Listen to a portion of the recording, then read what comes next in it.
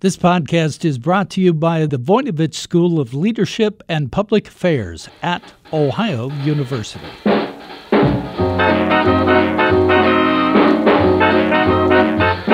Hi, everyone. I'm Bev Jones, and this is Jazzed About Work, where we talk about everything that can have an impact on your career. Today, guest host Tom Hodson will be talking with Yvette McGee Brown. She was born in Columbus, Ohio, to a single teenage mother whose goal was just trying to get Yvette through high school without getting pregnant. Young Yvette did make it through high school, and she became the first in her family to go to college. And then she went to law school, and after years of public service, she became the first African-American woman justice on the Ohio Supreme Court. Now a prominent attorney, Justice Brown will share stories about how she charted the course of her career, finding ways to tackle tough public issues along the way. You and I have a couple of similarities. I read in the material you were a first-generation college graduate, and many of us were, but talk about what education meant in your family. I know in a lot of things that you've written, you talk about how important it was. It was. My grandmother especially, given how she grew up in the Jim Crow South, education she saw and knew very early was the game changer. She used to say to me, you go to school and you learn everything those teachers have to teach you, because once you've learned it, they can never take it back. So she saw that as our opportunity to write a different story. And this is from a woman who had such wisdom but never had formal education beyond, middle high school. But what has been fortunate for me is that I liked school. I was the nerdy kid in school, always reading. And I got teachers that saw a spark in me before I could identify it myself. And I sometimes wonder if there are those same opportunities now for those kids like me who you don't even know what you don't know. I mean, I knew I wanted more than what I had, but I didn't know what that looked like or how to get there. But there were always these teachers, even when I came to OU, professors, who pushed me and encouraged me because they saw something that I didn't even recognize or know was there. Isn't it amazing to have those mentors? And I don't even know if mentor is the right word. Mm-hmm. It was just people that cared, that jabbed you or knew how to motivate you a little bit. I had one. I have to share that a mentor here at Ohio University, and he was always pushing me. Mm-hmm. And when I got elected first time to municipal court, and I thought I was great shakes, getting elected at 31 years old, being the youngest judge in Ohio, I thought that was a big deal. So he waited about 6 weeks, and then he called me and said, okay, what are you going to do next? That's right. So some of them are lifelong mentors, aren't they? They are. What are you going to do next? How did you come to Ohio University and in the School of Journalism? I had worked on my school newspaper in high school. And the guidance counselor in our high school brought a group of us down here. I didn't really know much about college. Nobody in my family had been to college, so Same with me. I didn't even know what to apply. And I honestly think they had to take us. Like, I don't remember. I'm not sure I could get in with today's standards. I know. I don't remember stressing about college admission. I think they had, if you were an Ohio high school graduate, I think they just took you. But in any event, our guidance counselor brought some of us down here. I went to a fraternity party, and only thing I can remember was, oh my God, if this is college, I'm in. Yeah. This is a whole lot different than home. That's right. And that's how I chose Ohio University. And then as I talked to my mom, my guidance counselor was very good at sending home financial aid information, work study. I mean, I had a work study job the minute I hit OU's campus. And I remember when I was in high school, my mom made me take typing because she said, if you know how to type, you'll always have a job. I mean, her biggest dream for me was to graduate high school not pregnant. Everything that's come after has been completely just icing on the cake. So OU turned out to be the best choice for me because I grew up here. I mean, you remember Carol Harder? Oh, yes. She was my first female role model outside of my mom and my grandmother. I mean, I used to watch her. Men would quake. Yeah. In her presence. She was awesome. And she was, and I mean this in a good way, she was volatile. Yeah. You couldn't read her or Yes. predict her. That's right. Because one time she was just nice as pie, and the next time, boy, you better take some armor along because she was going to go after you. And you imagine being a young woman, I looked at her in awe. I had never seen a woman in a position of power like that, being able to tell men what to do. So you were in journalism and public relations, and we all took everything when we were in journalism back then. At what point did the law bug click in? You know, it's funny. The law bug was planted by Sandra Haggerty, who was my advisor in the journalism school. So Sandra Haggerty, you know how you have to go and give your advisor your schedule for the next year. Right. So it was spring quarter. I go in to meet with her. I have my schedule filled out. I hand it to her. She looks up at me and she says, "What are we doing with this degree?" And I said, well, I want to go be Larry Speaks. I want to go work for a congressperson on the Hill, be a press secretary. And she looked at me and she said, well, if you're going to go to Washington, you need to be a lawyer. I said, why? Good question. And she said, because everybody in Washington is a lawyer. It's 3 more years of your life. You'll be 25 years old. You'll have the world by a string. You need to go to law school. And it sounded so odd to me. And when I got home that summer for break, I mentioned to my grandmother, I'm like, this professor wants me to go to law school. Isn't that crazy? I mean, I'd be 25. Who spends 7 years in college?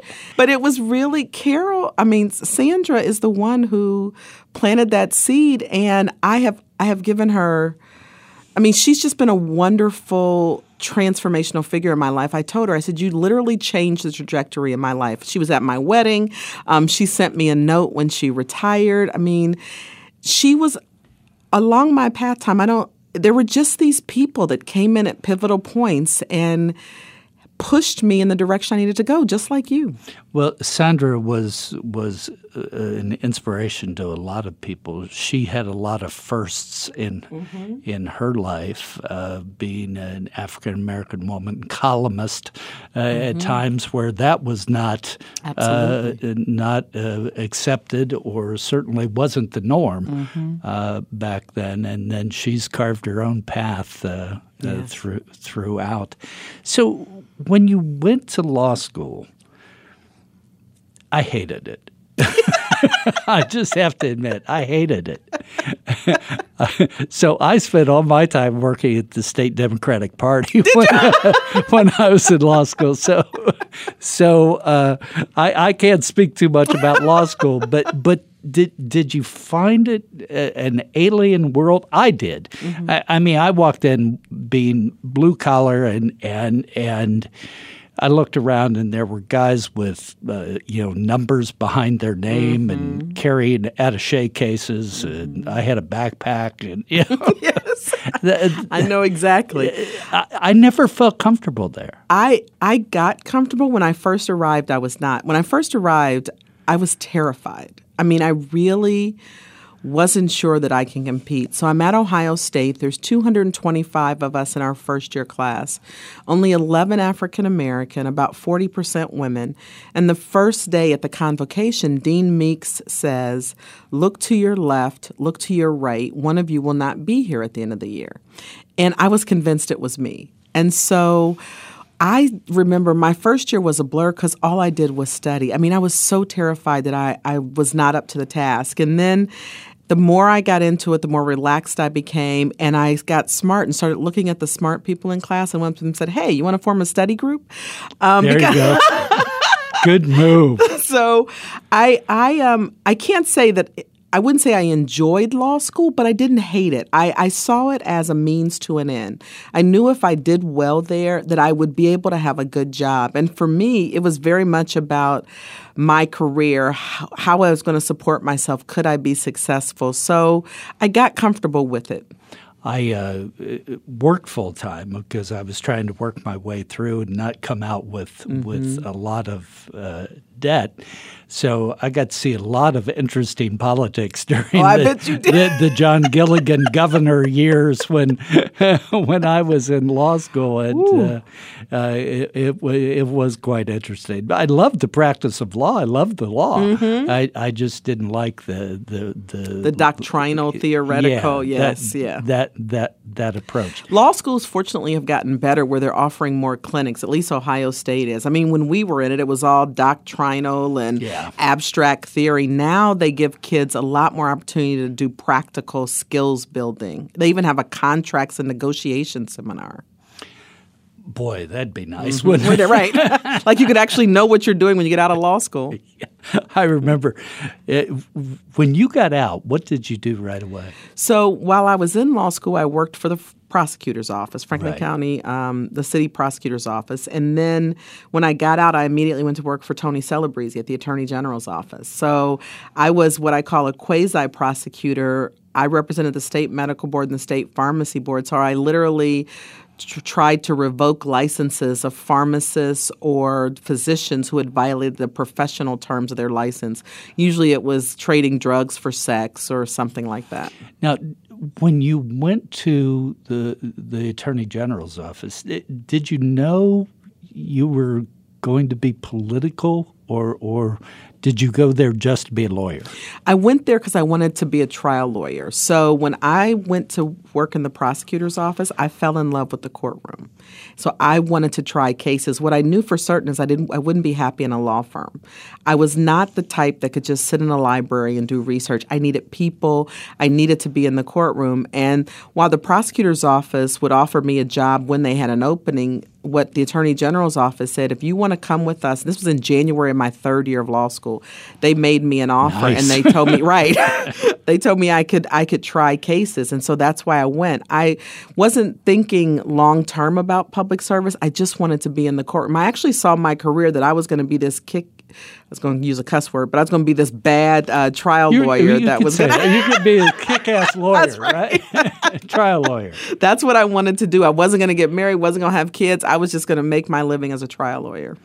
You know, I loved the courtroom. I fell in love with the courtroom the first time I walked in it. And that's one of the reasons I ran for judge. I couldn't get enough in private practice. That's right. You're there sporadically, and boy, as a judge, you're there. You're in the fire every day. Every day. So after the AG's office, what did you do? So I was only at the AG's office for 2 years, and then I was offered an opportunity to go in-house with the Ohio Department of Corrections. Oh, yeah. Under Governor Celeste, the department, they were trying to get the department to be more professionalized. We were under 4 federal consent decrees. It was $1 billion agency. They were worried about having their first execution in 10 years after the U.S. Supreme Court had outlawed them. And they were 150% over capacity. So I went in as chief legal counsel. I was 27. I had 4 lawyers that worked with me. I was overseeing 900 cases. And I did that for a couple of years and did the same thing for the juvenile side of the corrections department. And that's really where I got the bug. I mean, I've walked through all the prisons in Ohio then, and seeing kids locked up just didn't feel right to me. I mean, you know, you see adults, they make their own choices, but I saw boys 15, 16, 17 years old. That should not be. And the only way I can describe it is, it's like that proverb in the Bible. Instead of pulling kids out of the water, I decided to go upstream and keep them from being thrown in. And so I just thought that if I could be on the bench, I could help these kids before they ended up spending a decade or so of their life in prison. And that's when I decided I was going to run. And running in Franklin County, at that time, it was hard. It was very Republican. I was a Democrat. I was 32 years old. Very Republican and very white. And very white. I was the first African-American woman to get elected to the Common Pleas Court. And only the second African-American in history That's right. to be elected. And this was what year? 1992. Isn't that remarkable? It is remarkable when you think back, right? It's remarkable. So talk to me about race and race in your race. Did you confront? I've talked to Judge Gail Byers in South Euclid. Oh yeah, I know her. Yeah. I've talked to Nina Turner about their perceptions of race. Did you feel it? Was it a factor? You know, it's interesting. I think part of it has to do with how I approach life. I didn't feel it except in this instance. I had my media advisor advise me not to put my photo on my literature. And I said, no, I'm going to put my photo on. If I'm going to win, I'm going to win being who I am.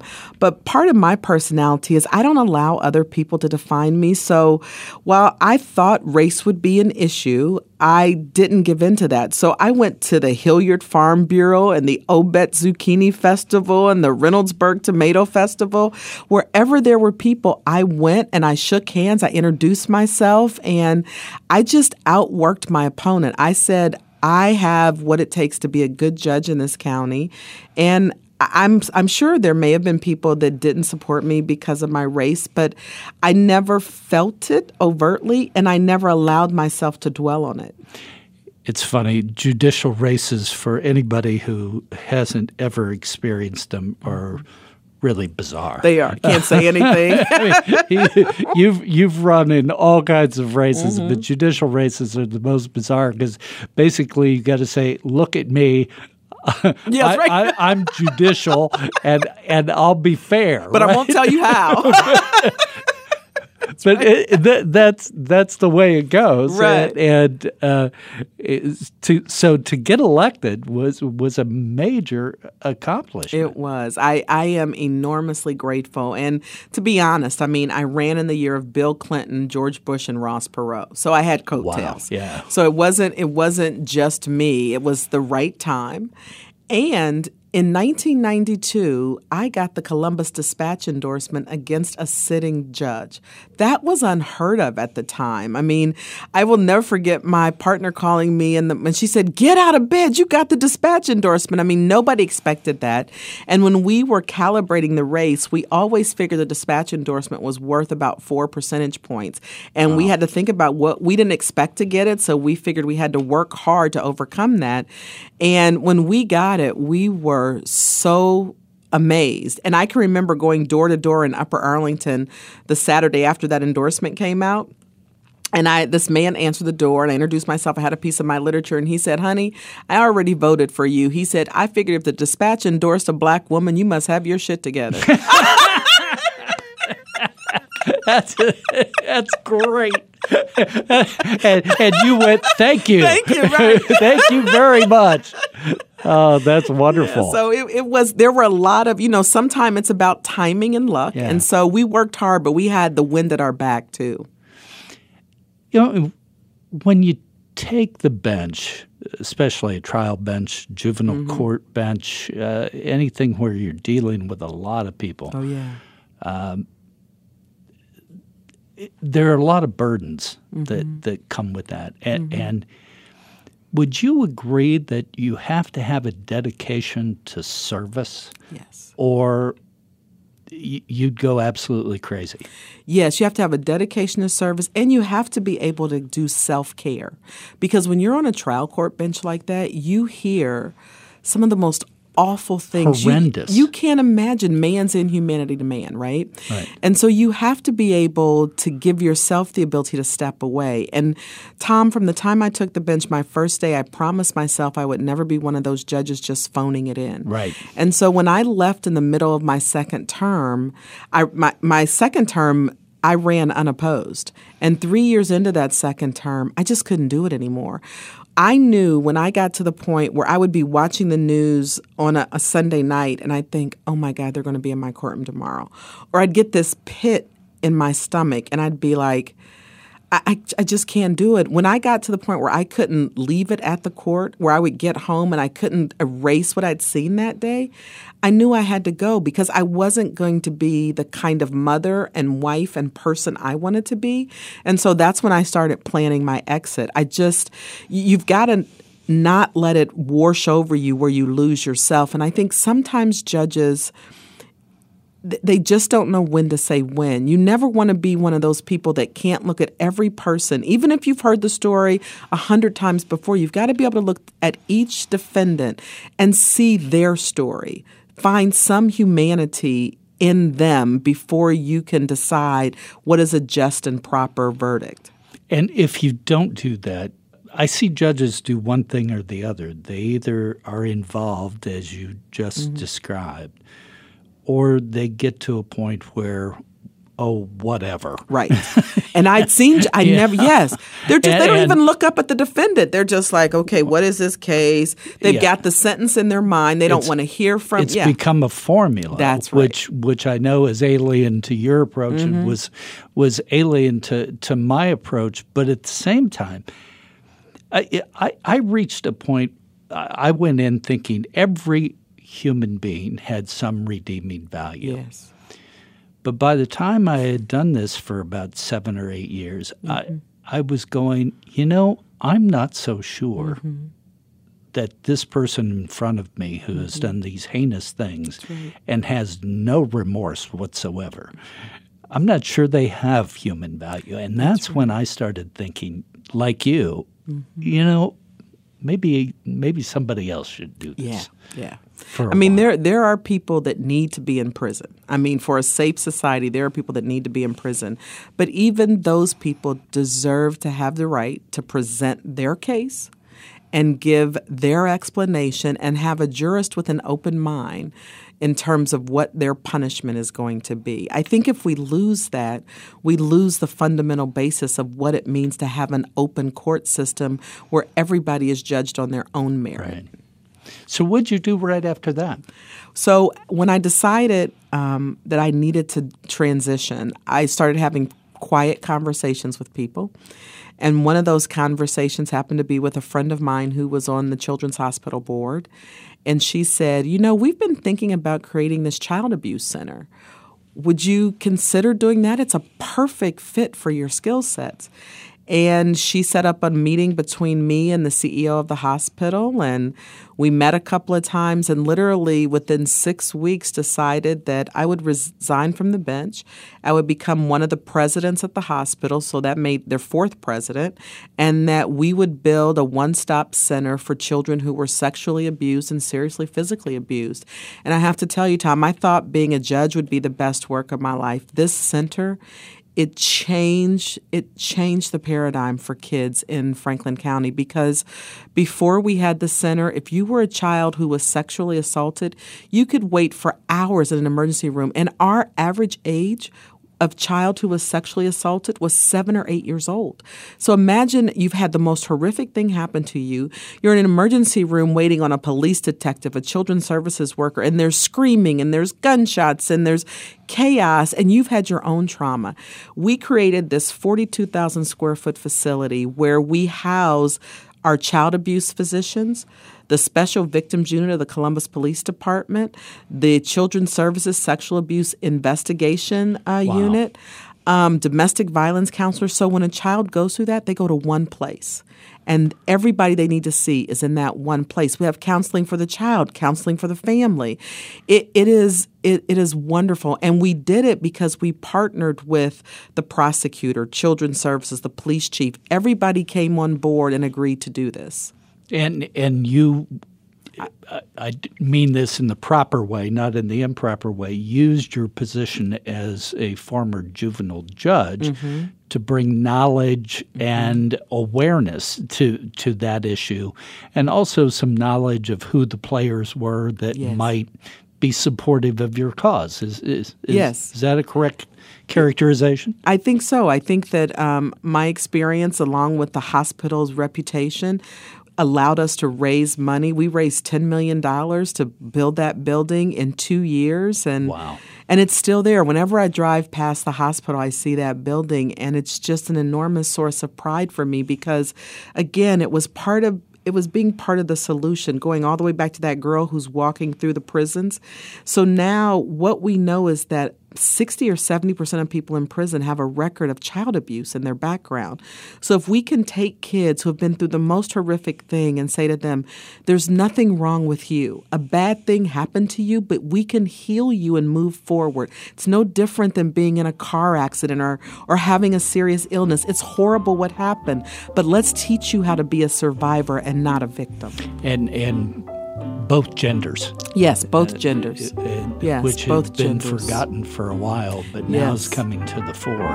Thank God, because boys were so slow to report. And now that we're finally said there's no stigma, you didn't choose this.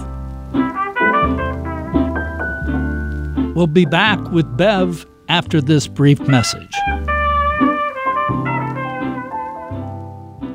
The Voinovich School of Leadership and Public Affairs at Ohio University is having an impact today while providing innovative education for tomorrow's leaders.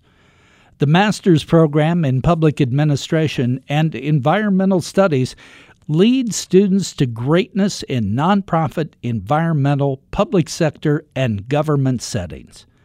Learn to lead at the Voinovich School. We're now accepting applications.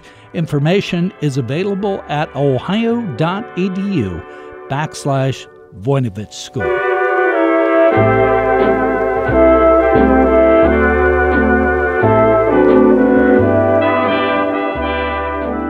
After that, you got the political bug again. Not intentionally. I'm minding my own business. I'd been at the hospital for 8 years. On a lot of boards? On a lot of boards, yeah. I had a great job. And out of the blue, the phone rings in January asking me if I would meet with Governor Strickland. And I was like, why? I mean, I know Ted. Why is there something he needs? Of course, I'll meet with him, right? Yeah, and so it was the most unexpected thing in the world. I was like, you want me to run as your lieutenant? I was not prepared for that. But, I'm always open for a challenge, right? And literally, this is what I thought. Okay, I've been here 8 years. The center can survive me, right? It's doing well. You've reached that point where you put in everything in place and it's moving. Yep. I was going to be 50 that year, and I thought, a lot of people run marathons. I'm not doing that. I'll run for lieutenant governor. And I thought it would be an amazing experience, and it was. And I believed in Ted, and I thought, okay, if I can help, how many people get the chance to do this? I mean, it was one of those once-in-a-lifetime experiences. I mean, I was with the president 13 times. I got to fly on Air Force One. I mean, nice. There's so many memories of that year of my life. And just the ability to get around this state and to meet people and to give them a message of how I think we can make it better for their kids. I mean, going back to what I said earlier, I don't hear anybody talking about poverty anymore. And the whole reason my life, all of this has been successful is because I was a kid that was able to climb out of poverty. There were safety nets there for me. There were opportunities for me that I just worry now, do they exist for kids who are trapped in poverty like I was? Yeah, can they get out in the same way? And you look at education as it's the game changer. Is the vehicle to do that, and I'm not sure, given some of our educational opportunities. I mean, if you think about it, this is the full return on investment. I came to Ohio University as a financial aid and work study student. Changing the trajectory of my life, one generation, I have been able to not only educate myself, but to actually pay to educate my 3 children. The power of one investment. So when they say when you change the life of a woman, you change the life of generations, that's true. I have 3 kids I've now put through college because 3. of OU. Yeah. And they will have the skills to be able to put their children. That's right. Through college as well. That's right. Traveling around the state, and I haven't as a candidate, but I certainly have traveled around the state campaigning for people. It can become a drain. It's exhausting. It's a big state. It's every little bean dinner and every little crossroads, but at the same time, it's exhilarating, isn't it? It is. I have never known tiredness as much as when I was on the campaign. I mean, there's a level of exhaustion. I can't imagine how anybody runs for president because literally you are worn out. But there is an exhilaration from you meet people, and the energy you get from people who invest their hopes and dreams on you, who are so excited about you and the potential of your leadership and what they want. And you find that most people are good. Most people, they just want to know that they can have a good job and raise their family and live in a safe community. I mean, if we could get more people to just talk to each other instead of about each other, I mean, it's a wonderful experience to meet the people of this state. It is. Ted used to say, if you took Ohio and shrink wrapped it, you'd have America. We have 7 distinct geographies in Ohio, from urban to rural, Democrat to Republican, wealthy to poor, Appalachia to urban. It is really an incredibly diverse state. I did a program not too long ago, and there's a study at the Women's Center in Rutgers that says at this point there are only 2 African-American women holding statewide office in the United States. What? One is a Democrat in Connecticut, and the other one is a Republican in Kentucky. There are so few holding statewide office. There are a lot in local. Districts. Mm-hmm. And one of the arguments that one of the scholars was telling me is that people live in districts, they reflect the personality and the demographics of that district. Mm-hmm. But when you enlarge it to a state, it changes the dynamic. Did you feel anything like that? I can't say I felt when I was running for the Supreme Court, I felt it had more to do with Democrat versus Republican than black versus white. Okay. So when I was on the campaign with Ted, campaigns, if you're not careful, they try to create almost a caricature of who you are. And so where I think we miss the mark is not talking to all communities, right? We write off certain communities and say, oh, you're like when I was running for judge, I said, oh, you shouldn't go there. But I found that when I went to places where there weren't a lot of African-American people, I still got votes there. I think people just want to know that you are sincere. They want to know where you stand on the issues. But we as parties, whether Republican or Democrat, have got to stop creating this narrative that if you're a Democrat, you're one kind of way, and if you're a Republican, you're another kind of way. And so when it comes to running statewide, it's a resource issue. And often as an African-American candidate, you don't have the same ready access to resources. And so it makes it harder for you to run a full statewide campaign. Yeah. Media is incredibly expensive. Even when I ran for the Supreme Court, I didn't have enough money to run ads in every media market. Well, and in Ohio, you have so many centers. Yes. You have the Northwest with Toledo, the Southwest with Dayton and Cincinnati, Central with Columbus, and then all of the Eastern, Akron, Canton, Youngstown, Cleveland. So you have, and those markets, by and large, except for maybe Dayton, Cincinnati, don't overlap a lot. That's right. That's right. They are. When I was talking to my media people and they were telling me the cost, it was unbelievable. But I do think that one is if we can get more diverse women into the local offices, and then the parties, though, need to embrace them and support them in seeking higher office. Unfortunately, when you look at most state parties, they're still very male and very white when you look at the leadership. That may explain why you're not seeing more women and more women of color moving into the statewide ticket. You ran statewide twice, once as lieutenant governor and then you were blessed to be appointed to the Supreme Court of Ohio, but only for a partial term, and then had to run on your own. Can you compare and contrast the running for lieutenant governor and running for the Supreme Court? They seem alien from one another. They are. I mean, when you're running for lieutenant governor, you have a whole team of people. You have press secretaries, you have polling, you have media advisors, you have speechwriters. When you're running for the Supreme Court, it's very lonely. You're working all day on the court. Driving yourself. That's right. And you're driving around to these dinners you describe. You're doing editorial board interviews. You are doing endorsement interviews. But the reality is, to your point, you can't say how you'd rule on anything. You can talk about why you want to be a justice. You can talk about your background. But Paul Pfeiffer once said, and it was famously quoted on the front page of the New York Times, he said, "I never felt more like a hooker at a bus stop until I ran for the Supreme Court." He has a way with words. The reality is, I think what most people don't understand, they see the Supreme Court as just another judicial race. But let's not kid ourselves. The Supreme Court has a lot of interest groups who endorse candidates, whether it's the Banking Association, the Insurance Association, the Medical Association, the real estate, the grocers.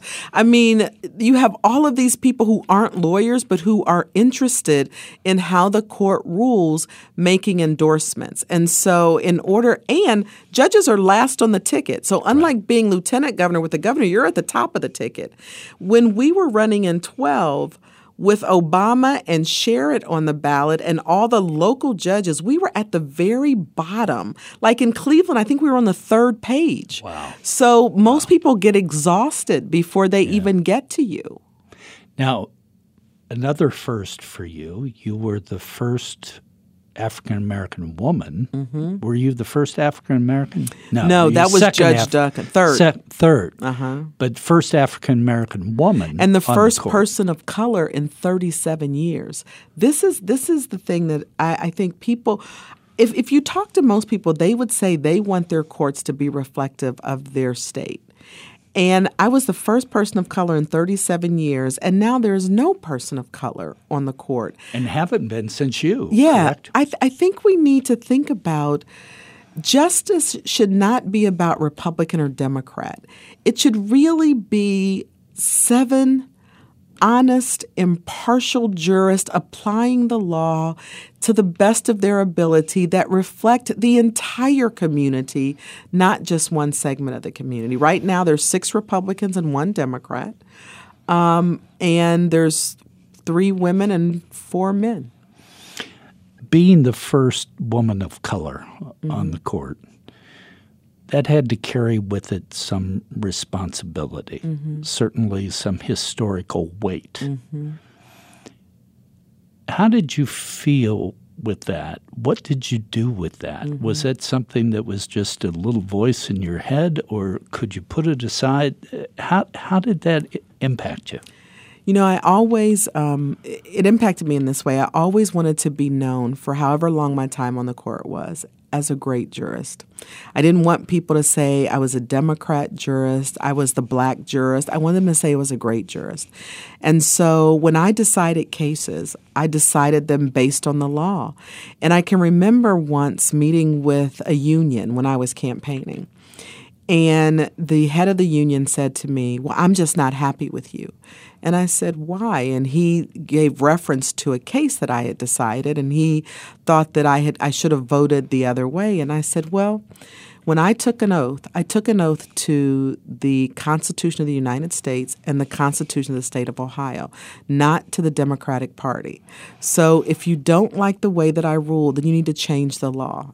I make decisions based on what the law said. And if you think it was a Republican decision, it's because Republicans have been writing the laws in this state for the last 30 years. That's right. And those laws reflect that. That's right. And so I I never apologize for doing what I think is right.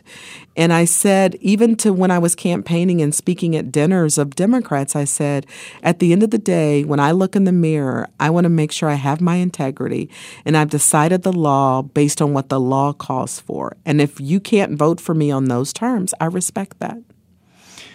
We've been talking about your personal career and now you're in corporate law. I am. Who knew that would happen, right?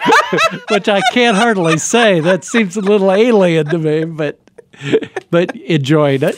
I am enjoying it. And I guess for this reason, like I never saw myself in a corporate law firm, but our managing partner who hired me, he is very wise. And so he's given me not only 50% of my role is practicing law and 50% of it is administrative. And so he's using my leadership skills in a way to help the firm. We're a global firm. We have 44 offices around the world. And so one of the things I'm heavily involved in is recruiting and working with our young associates. And so in many ways, I feel enormously grateful, not only for the legal work, which is at the highest intellectual level, but that I get to be a part of helping young lawyers, brand new lawyers, figure this whole legal thing out, help them shape their career. It's wonderful. And they keep me young because honestly, Tom, the lawyers I work with weren't even born when I graduated from law school. And so it's humbling and inspiring. Well, it seems like it's another way for you to formulate something like you did when you did the child abuse. Yes. It's starting from the ground up and building something that hasn't already have an institutional memory. You're starting from the ground up. Yes. Judge, one last thing, and we have, I think, still, and I think you would agree with me perhaps, we still have racial issues in this country. Yes. And we've seen example after example where we're not comfortable talking about them even, let alone resolving them. We've got people now who want to go back to the 1950s, pre-civil rights. We've got other people who certainly want to be progressive in what we're doing. You've been involved in this all your professional life, all your life. What do we do? What I think we have to do is we have to turn the social media off and start talking to people who are different from us. I have never met somebody that I can't find some basis to have a conversation with. You know, I work with colleagues in the law firm who are far more conservative than I am, but I listen to them. I hear what their positions are, and I can debate them on those positions. Even if we never get to a point of understanding, we get to the point where we can have a respect that we both have honestly held beliefs. There's a civil respect. That's it. It's the thing where when I was growing up in Ohio, we had Stan Aronoff and Vern Rife, remember? Absolutely. And they could argue all day long, but they always met for a drink afterwards. That's right. And they work things out. We've got to get back to a point where you and I can disagree, but just because we disagree doesn't make one of us deplorable, right? I cannot agree with you and still think that you're a good human being. And that seems that others seems to permeate certainly Washington. It does. And it seems to be seeping down into our states and our local governments. When I'm afraid it's seeping into our colleges and institutions, earlier today when I was talking to some students, I said, we've got to get away from this safe space talk. We've got to get away from picketing people whose views are different from us from appearing on campus. I think colleges and universities have to be the place where different ideas come and are debated and people can test their own beliefs. You know, I came here as a student thinking about some things very differently than the way I thought about them when I left. That's what college is for. And so if we're going to build students, build adults who can be critical thinkers, they've got to hear both points of views. And right now, what we've done, and I'm not speaking about Ohio University specifically, but my son's in college. Campuses across the country. Is that we've created these spaces where you can go into the Black Student Center and only see people like you who think like you. We can go into the Women's Center and only talk about issues that we care about with people who think like us. I think we got to all get back to what I used to do at Ohio University. We all came into Baker Center. We sat on the wall. We sometimes had rigorous debates about whatever the topic of the day was, but no fists were thrown. Nobody cussed anybody out. We just had these intellectual debates, and we walked away mostly having learned something.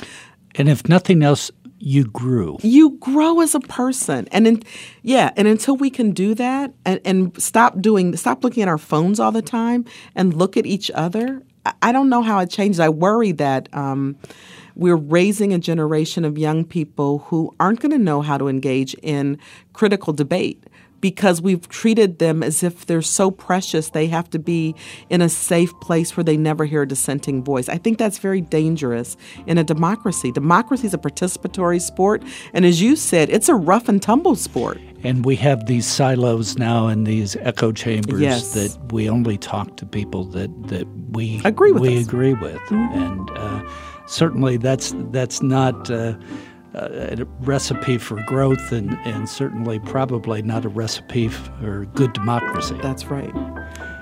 It's been a delight. Thank you so very much for talking with me. I really appreciate it. I enjoyed it very much. Thanks. Today we've been talking with Yvette McGee-Brown, an attorney, a longtime judge, and a public leader who doesn't let other people define her path. Today's tip is that it doesn't matter where you start your career. However you begin the journey, you can move a long way if you look for opportunities to make a contribution, including through public service and even the political process. This podcast is produced by WOUB Public Media. Adam Rich is our audio engineer. I'm your host, Beverly Jones, author of Think Like an Entrepreneur, Act Like a CEO.